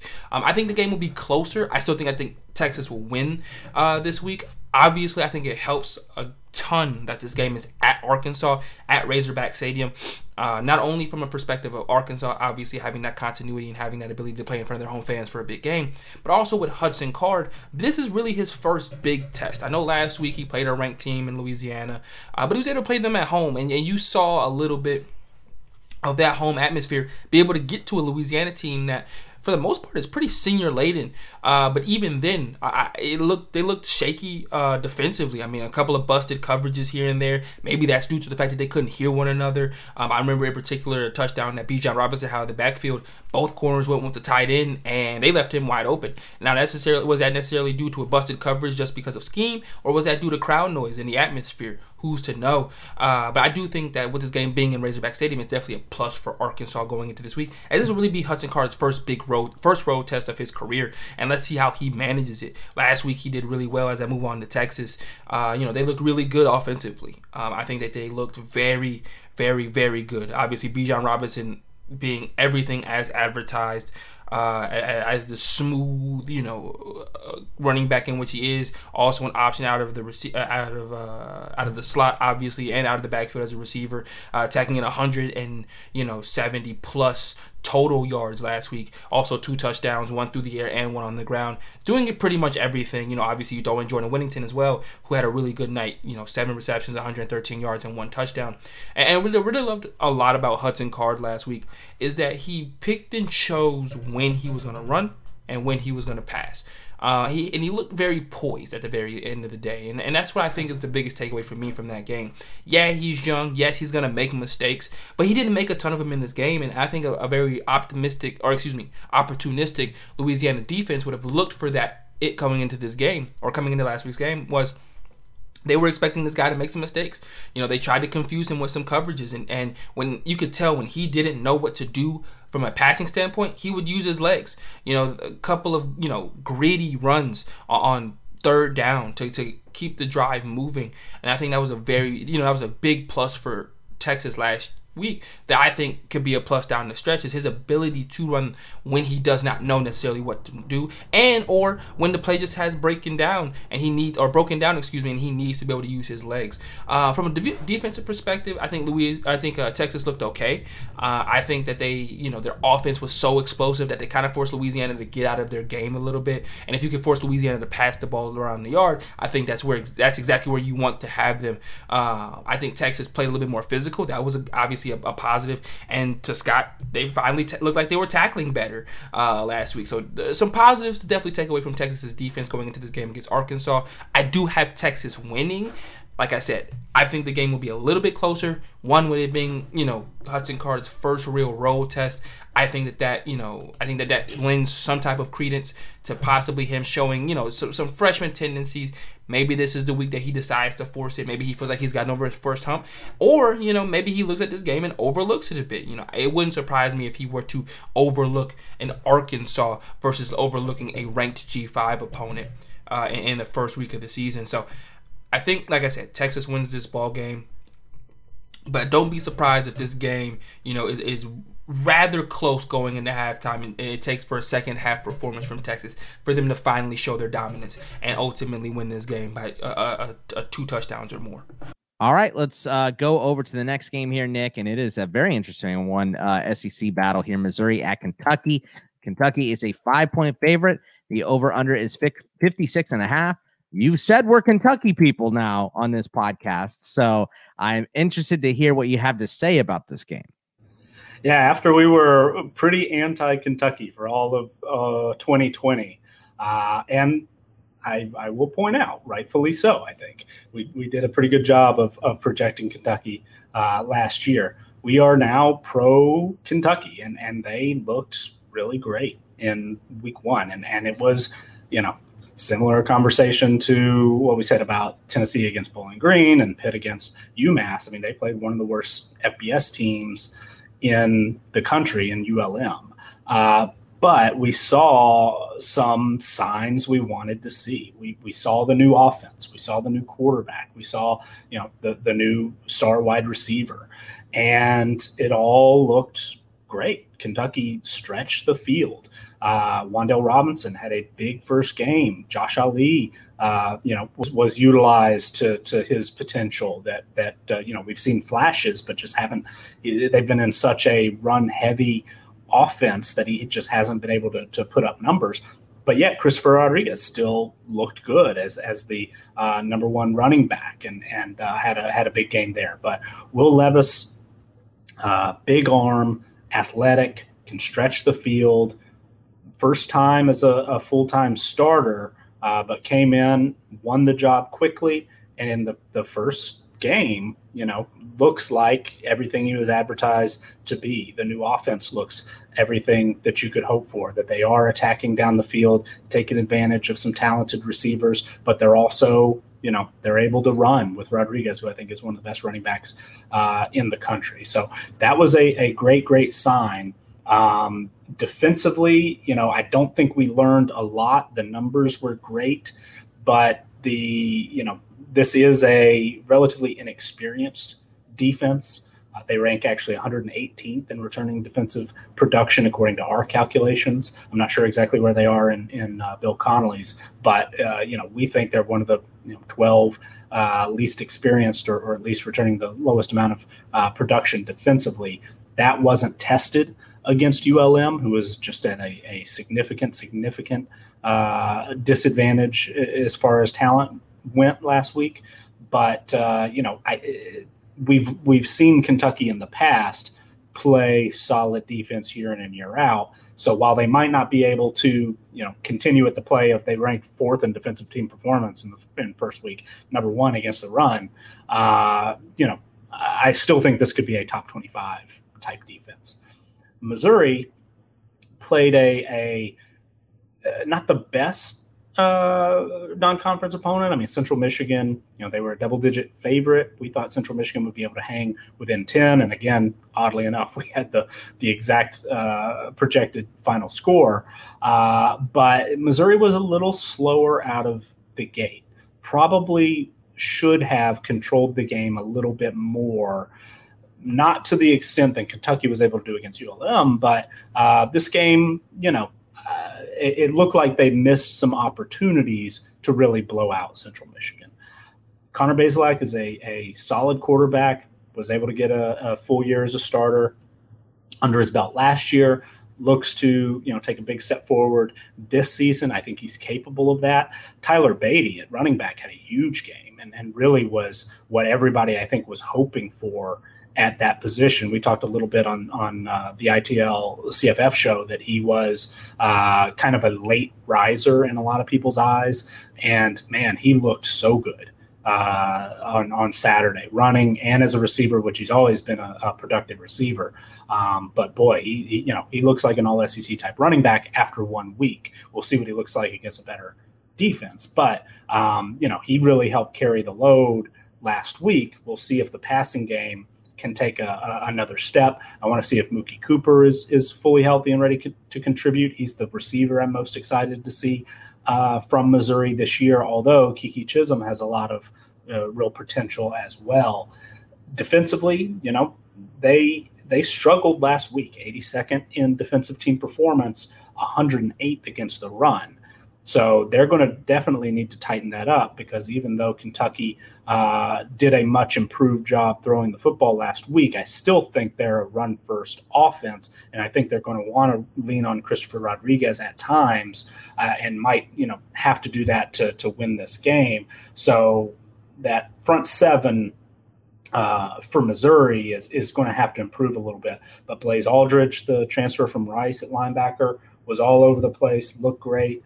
The defensive backfield has some coming together to do, I think, with the new corners there in Caleb Evans and Ollie Green, who have been, pushing for starting roles with the guys that they were, brought in to challenge. So the depth chart has a little shaking out, I think, to do on the defensive side of the ball for Missouri. But I was impressed with the running game, and even though it was they didn't blow out Central Michigan, I thought that the missed opportunities that they had maybe to put up a bigger difference in that final score are things that aren't going to be too difficult to overcome. I think they're things that they can improve upon moving forward. But those early numbers for Kentucky were impressive. And so they got a bump in team performance. They were much more impressive statistically in sort of the advanced box score. So their team performance is much, much higher than Missouri's was in last week. We talked about that, still only 1% of our projection, but we're also a little higher on Kentucky than we were last year. And they've moved into our top 25 in our power ratings. So we see this as closer to Kentucky as a double-digit favorite than under a touchdown favorite. We have the projected final score again and oddly enough, this is actually one that we're under. I was surprised that this total was listed at 56.5. I know Kentucky showed some promise on offense, but usually when these two teams get together, I think defense first. So I know they both have some real promise on offense, but I was a little surprised to see this as 56.5 and not closer to 50. But we're under on this one. Final score prediction of Kentucky 32, Missouri 21, and maybe we should be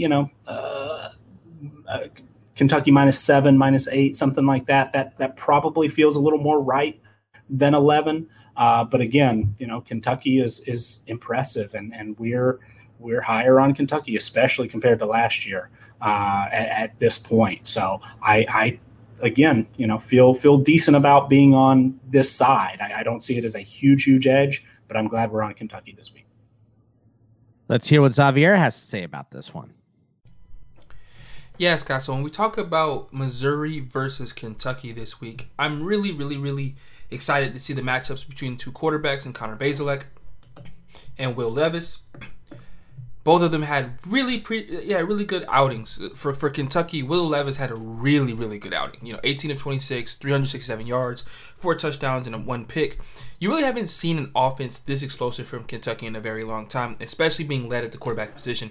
I mean, this was obviously a team that a couple years ago relied on a receiver turned quarterback in Lynn Bowden just to keep the offense afloat for the entire season. So to see them now have a quarterback, an out-and-out guy after, years of, speculative quarterback play when we really didn't know what we were going to get out of it year in and year out. I think this is a huge boost for Kentucky. It's funny, I was talking about it with a friend earlier this weekend about how Kentucky's offense looked explosive. And I don't think I'd been able to say that about a Kentucky offense in a very long time. But Mark Stoops continues to get it done with that team. Every year he continues to build and expound upon a Kentucky team that is definitely hitting heights that I don't think a lot of people would have seen 4 or 5 years ago. For me, you got to think at this point, Mark Stoops is a guy that should be on some coaching radars for some bigger jobs. I'm looking at you, Florida State. I'm looking at you, possibly at Texas. Obviously, they just got Sark, but if Sark were not to work out, definitely looking at a Michigan if they're looking to go for somebody who I think would build a program from the ground up, or has the ability to build a program from the ground up and ability to turn your program into a winner, which is what he's done with Kentucky. On top of that, when you look at Will Levis's game last week, you have to look at Chris Rodriguez, and obviously my favorite name in college football, Kavosiey Smoke, and that backfield tandem, rushing for over 150 yards. And really just the balance that you really looked at from that team. Obviously, they were playing ULM, so you don't take too much from that game as far as, as a grand scheme of things for the entire season. But it's also a really big positive. When you have teams like Kentucky, and I'll talk about Missouri in a second, even these games against more of your lesser teams in college football are still big to make it look pretty, right? In Kentucky's case, they made it look very pretty, winning by 35, holding Louisiana Monroe to only scores in the first quarter and the fourth quarter, looking really good from that perspective. That is a pretty win for them, On the opposite end, and I'll get to Missouri now, they struggled against Central Michigan. Now, obviously, Central Michigan, and I think everybody would say this is a better team than who Kentucky played in Louisiana Monroe. But, I still think that, with Missouri struggling a little bit more, Connor Bazelak had a pretty decent game with, 21 of 32, 257, and 2 touchdowns. You really felt like he still, the leash was still a little bit tighter than it has been, or still as tight as it was last season down the stretch, where they really focused on making sure that he didn't have to pass 40 times a game for them to win a ball game, kind of what they had to do earlier in the year. Especially, I remember that LSU game in particular where the offense was looking like it fired on all cylinders. But it's a good thing when you have the balance of a Tyler Beatty when you're rushing for 200 yards. At that point, I don't see any problem with it, right? You really don't see any frustration with balance when you're able to run for 200 yards, averaging 8 yards a carry, 25 carries total, and he added a touchdown along with Elijah Young, who also added in a touchdown of his own. In this game on the score, 34-24. Missouri handled its business. Central Michigan is a team that I think, when we had our MAC episode, go take a look at that if you have not. Go take a listen of all of our previews if you haven't. I know we're a week into college football, technically 2 after week 0, but go ahead and look at our team previews before the year started to kind of give you guys an idea of what we're looking for in these earlier matchups to take away from. So, we talked about Central Michigan being a team that we thought could be pretty competitive throughout the MAC this year. And so this was a really good test for Missouri, I think, game 1. Coming into a year where you expect Connor Bazelak to have to take that next step if Missouri is going to compete anywhere near in the SEC East. And in a year where, going back to Kentucky a little bit, you probably felt like Kentucky was going to have a little bit down, of a down year. I know Nick, is very positive on Kentucky this year as opposed to last year. But the one thing I will say, it was a positive to see them run the ball as well as they did because of the fact that they did lose a lot of offensive talent on the offensive line last year that ended up going to the draft. I mean, PFF had them ranked as one of the top 15 offensive lines in the country going into last season, and they lost, I think, 3 of those returning starters, 2 or 3 of those returning starters to the NFL. So it's good to see that. Obviously, one of our favorite guys in college football for Kentucky last week had a great game in Wan'Dale Robinson. He looked just just as explosive as he did in years prior. So that was a huge boost for them. Him and Josh Ali is going to be one of a really good tandem for Kentucky this year. And you really just feel like Kentucky is just a balanced team, and you really feel like that's why I think they're going into this game against Missouri. I think I'm going to pick Kentucky. You look at it also. Missouri's defense was pretty susceptible to the run against Central Michigan, with them rushing for almost 200 yards as a team. And more importantly, Central Michigan didn't have to necessarily grind it out. These guys were averaging 7-8 yards a carry, which just shows me at that point that, really Missouri just had a tough time of it to be able to stop them up front. And I think Kentucky's going to really use that to its advantage, get Chris Rodriguez the ball, and see what he can do in between the tackles. And that's why I like Kentucky. Also it's at home, so I don't feel like Will Levis is going to have an issue necessarily with maybe the road environment of the SEC. I think he'll be perfectly fine playing another home game in which they played last week. And as we saw this past week, like in the game with Florida State against Notre Dame, the crowd matters again. Obviously, we didn't get to see how much it mattered last season with them having, not every team having capacity crowds and a lot of percentage crowds. But this week and last week in particular, in week 1, you saw how much the crowd mattered. And, and I think the crowd all year is going to play a huge part, especially for kids who did not play with the crowd last year in their first season in college football, or quarterbacks who were starters, who weren't starters last year and are starters this year. DJ Uiagalelei in particular, I felt it was a little bit more shaky, possibly because of the crowd in Charlotte this week, which was surprisingly closer to 50-50 than I thought it would be. But I digress. I think Kentucky wins this ball game. I think they win this ball game pretty handedly. I would give them a 28-14 kind of win. I think Missouri will hang around for maybe a half, maybe even have it close going to the fourth quarter. But I think Kentucky just has a little bit too much offensive talent, and their defense looked a little bit better. Once again, that was against Louisiana Monroe, but looked a little bit better than Missouri's did last week. I got Kentucky in this one, and I think they'll win this one comfortably. All right, the last game we picked here, Nick, is Oregon at Ohio State. Ohio State is a 14.5-point favorite. The over-under is 63.5. Kind of interesting since they didn't perform well against Minnesota, but Oregon is probably going to be down one of their better players. Yeah, and this was a late ad. I know when we were texting back and forth, you and me and Xavier, about the games we're going to do this week, I guess we just forgot Oregon at Ohio State, so I don't think you have audio from him on this one, but figured we needed to touch on it. And last week we did sort of a lightning round because there were so many good games this year or this week. I don't know that we're going to need to do that necessarily, but thought we needed to touch on Oregon and Ohio State. Thibodeau, ankle injuries are tricky. Hamstrings are always something I pay attention to. Ankles as well, because even though it might not seem that serious, like, oh, it's just a sprained ankle, probably be able to walk it off. Man, sprained ankles hurt. And if his was more than just a sprain, and that replay of him getting rolled up at the end of a play was kind of painful to watch, he might be able to tough it out and play, but I think he's going to be slowed down a bit, and I'm not sure he's going to be this is me as obviously a doctor watching the replay from you at least stayed at Holiday Inn Express last night or whatever. Well, yeah. Well, you see the behind me, the hotel art, but I just get the feeling I think we might see Thibodeau, but I don't think he's going to be anywhere close to 100%. So maybe he'll be able to come in, make a big impact on a couple of third down plays. That's where Oregon really would need him the most. But Oregon struggled with Fresno State last week, jumped out to a good start.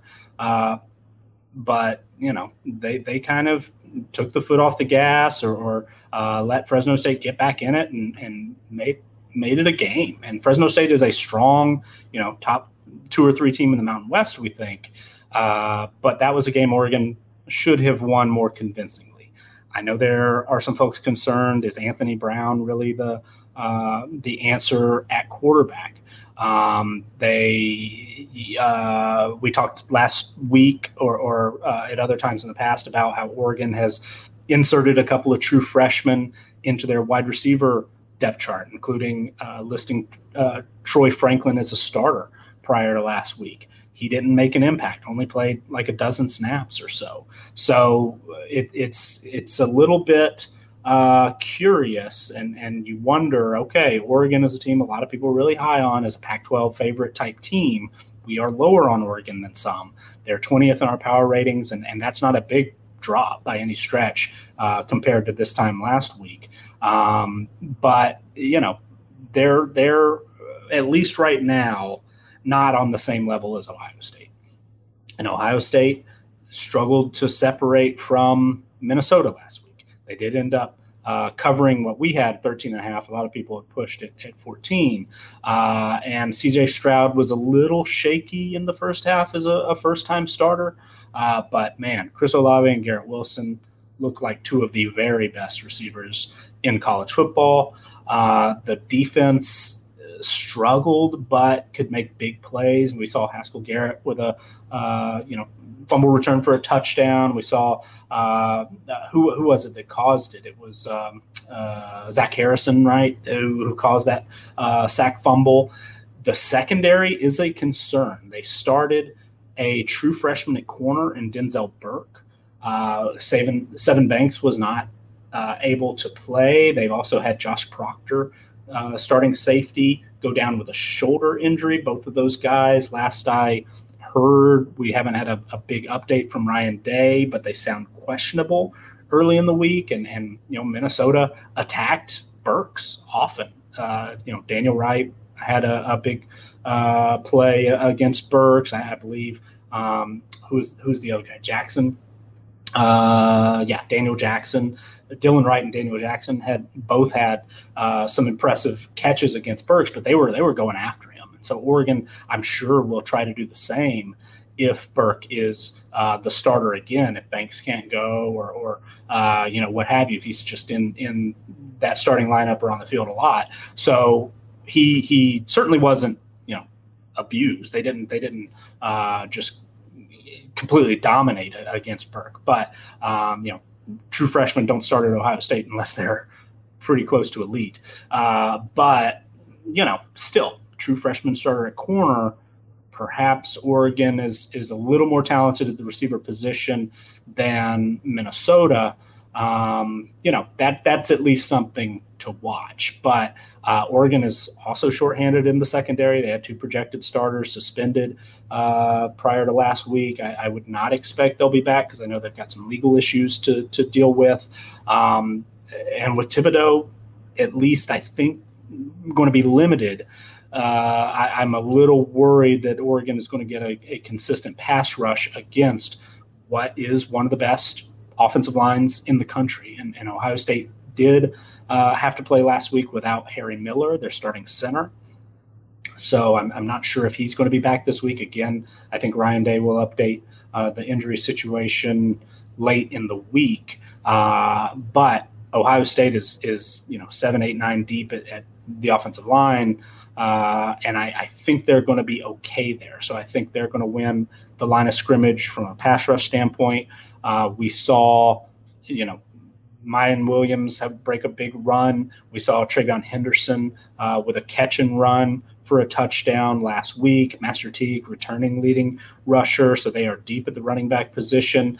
And if Oregon is banged up in that front four, I think that's an edge to Ohio State as well. So the three prediction models, it's not a surprise that Oregon keeps it pretty close in the talent edge. We do have Ohio State favored as about 6.5 in talent edge, and we do have Ohio State as a slight favorite in the stats only model by less than 2 points.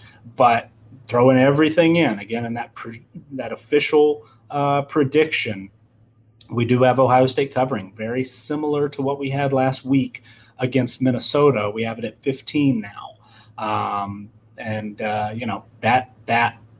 if Thibodeau is full strength, that would be very close to the official point spread that we use, the Vegas Insider consensus, which is currently 14.5. It'd be very, very close if Thibodeau is full strength. But still, I think I'd rather be in Ohio State, and we are. We expect a final score of 38-23. That's a rare under for us this week, under the 63.5. But we think Ohio State's got what it takes to cover. All right. Well, like you said, no Xavier comments on that one because we had forgot to put it on the sheet, even though it's one of the biggest games. But we each picked 2, and just none of us picked that. That's all. So, but let's go and tell us the wrong team favorites and the all 3 agrees and all that good stuff, Nick.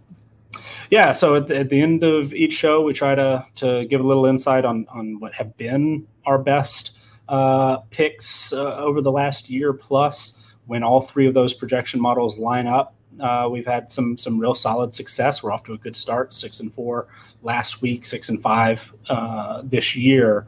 But Thursday night or Friday night it is UTEP plus 26.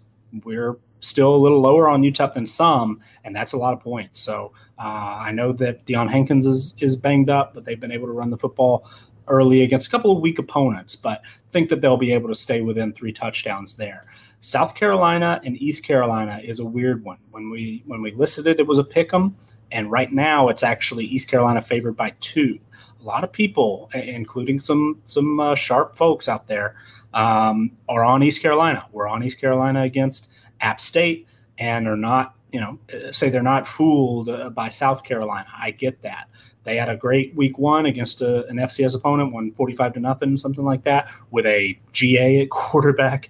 Fun story. But our numbers, our talent numbers especially, are just so heavy in South Carolina's favor. Sounds like Kevin Harris is back full speed. Think they'll be able to run the ball. And East Carolina, I think, has improved, but I just don't think they're that great. So we're on South Carolina to win outright, and certainly would be on them to cover the 2. So we'll take that a little extra cushion if we can get it. But we're on South Carolina there. One that is an all 3 agree and wrong team favored.